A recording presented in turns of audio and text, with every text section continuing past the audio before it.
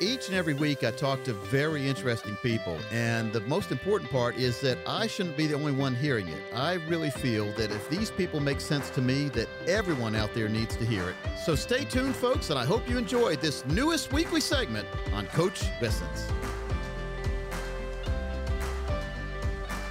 Well, folks, we've got a really good guest today. He's a return visitor. He's been on the show numerous times over the last 10 or 15 years. He's one of my great buddies in the financial world. His name is Mr. Tom Hegna.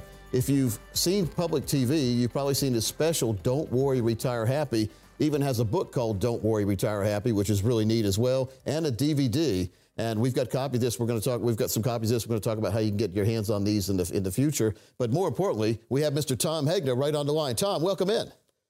Hey, Coach. Great to be with you again. It's beautiful these days, the technology. So a lot of folks are listening on the radio, but a lot of folks are also watching our TV show at the same time. The beauty of the technology these days is you're sitting in your office and I'm sitting in North Carolina. You're in Arizona, I think. Are you in Arizona this week?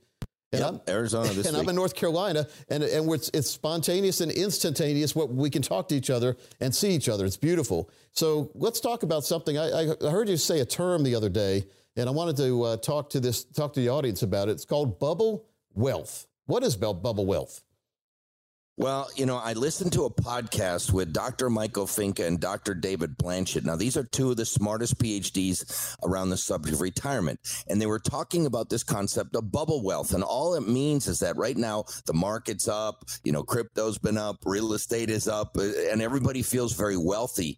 And they're making plans. They're quitting their jobs. They're retiring. They're doing all this stuff based on this bubble wealth. But when this market goes on, and the reason it's a bubble is because all this money that's been printed, the trillions of dollars of this bond buying by the Fed and the trillions of dollars being spent by our government for COVID and all this other stuff. Yeah. And all this money's going into the market and it's driving prices of everything up. We're seeing inflation, but we're seeing asset inflation too. And much of it is really a bubble. And when everybody heads for the exit at the same time, because at some point the market's going to go down, crypto's going to go down, it's going to get really ugly. And then people are going to be stuck with whatever they have left. And what I'm trying to encourage people to do is turn their bubble wealth into real wealth. And that's what I've been talking about a lot lately. Okay, so step number one, identifying if we have too much bubble wealth. We also call this paper profits. Many times if you have a lot of wealth, maybe it's time to realize some of that wealth.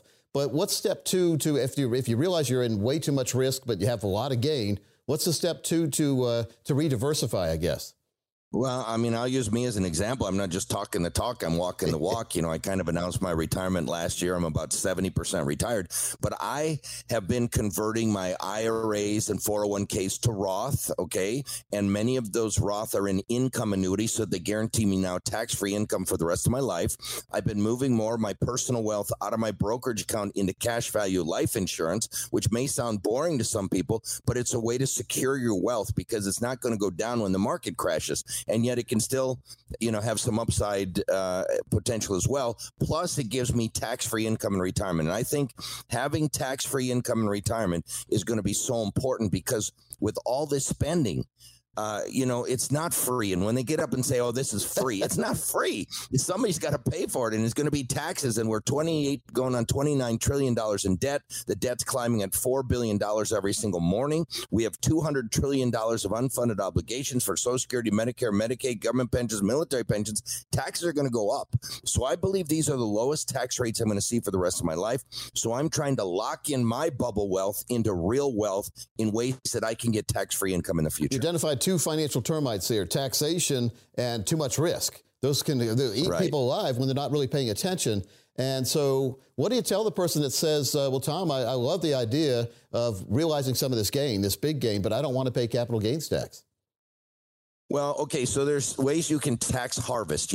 I know the market, the indexes are near all-time highs, but I've never seen so many stocks, individual stocks that are down 40, 50, 60, 70, 80%. And these are companies that were boomers like, Peloton and Roku and Square and PayPal. And these are real stocks and they're way down. And so I know in almost every one of your listeners' portfolios, they have some winners and they have some losers. This would be a great time to sell sell some of your losers, and then you can sell your winners. And if you sell the equal amount, you don't have to pay any taxes. So you can harvest some of your gains by taking it against some of your losses. And I would recommend looking at doing that. That's the ultimate strategy right there. But and then if we don't, if we still have a bunch more of gain we haven't realized because we've gone through all the tax harvesting, my next point is I'd rather pay tax on a gain than have a write-off on a loss. And if we wait too long, like you're talking about, you mentioned all those great companies were skyrocketing a couple years ago, and now they've hit the ground. We don't want to watch our wealth disappear like that either and pop in that bubble wealth. Right.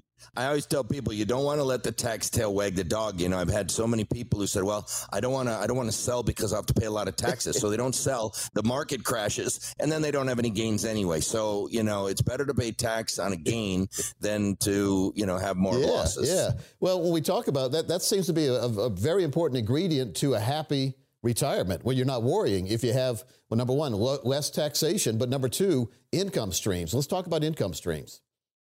Yeah, well, the Wall Street Journal had the headline, "The Secret to a Happier Retirement in Friends, Neighbors, and a Fixed Annuity." And they were talking about an income annuity, that the happiest people in retirement are the people surrounded by their friends, surrounded by their families, who have guaranteed paychecks every single month. At Time Magazine found the same thing in Great Britain. Lifetime income stream, key to retirement happiness. Towers Watson, they're not even in the insurance industry. They did a whole white paper on annuities and retirement happiness. The American College wrote a whole article on how annuities help with happiness and retirement. So we found that people who incorporate annuities in their portfolio, number one, their portfolio does better. It lowers the risk and increases the returns. Number two, we found they're happier. And now the new research shows they're likely to live longer as well. So, you know, for those reasons, I own 11 annuities. And there's this movie that came out, this baby boomer dilemma. Dr. David Babbel in that movie disclosed that he owns 14 annuities. And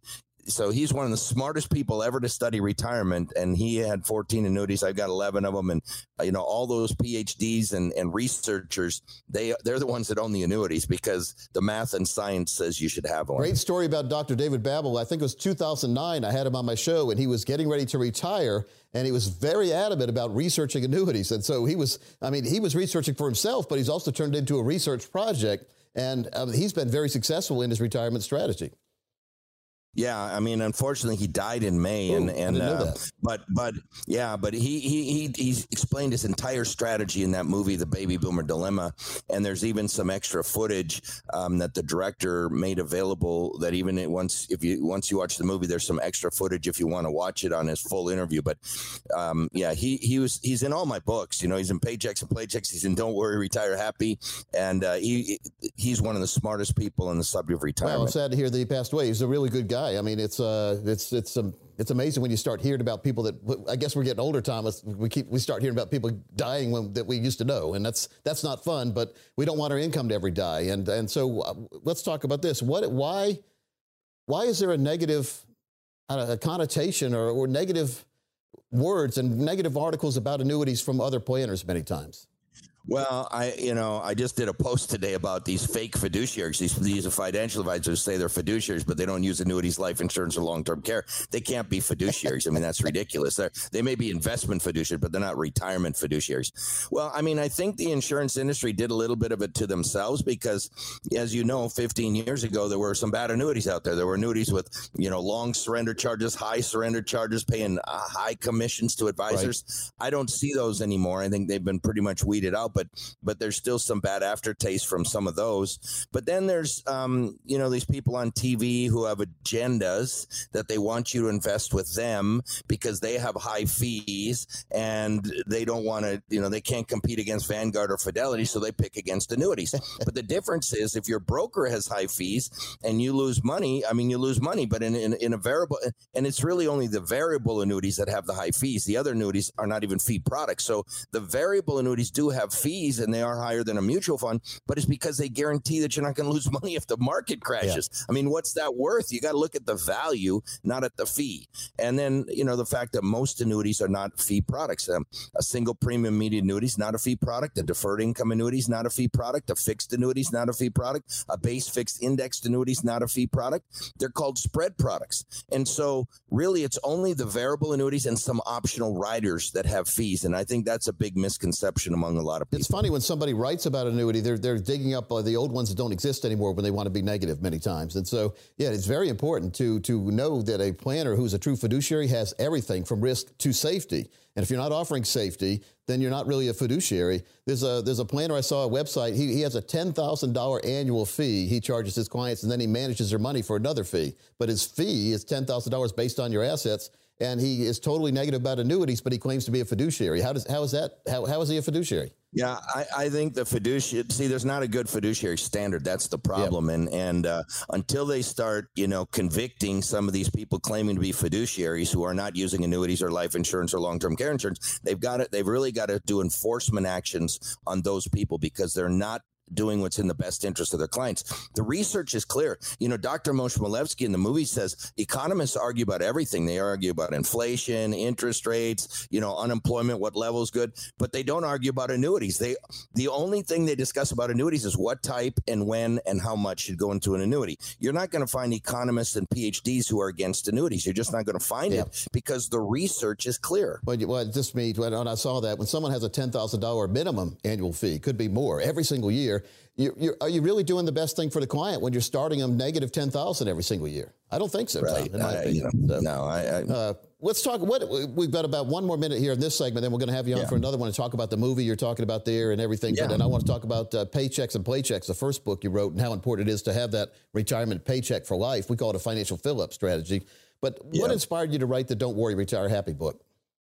Well, I had given the Paychecks and Playchecks presentation down in San Diego about 8 or 9 years ago at a big industry meeting. And there was somebody there from PBS, and they said, Tom, we want to do a PBS TV special. People need to hear this, but we're not sure they'd really understand this paycheck and playcheck thing. We would need a simpler title. So I wrote the book, Don't Worry, Retire Happy. And the difference is Don't Worry, Retire Happy is broader. It talks about having a plan, working with a financial professional, maximizing Social Security benefits, considering a hybrid strategy, having a plan to protect yourself against inflation, the importance of guaranteed income in retirement, having a plan for long-term care, using home equity wisely, and then using life insurance as the most efficient way to pass wealth to children, grandchildren, and charities.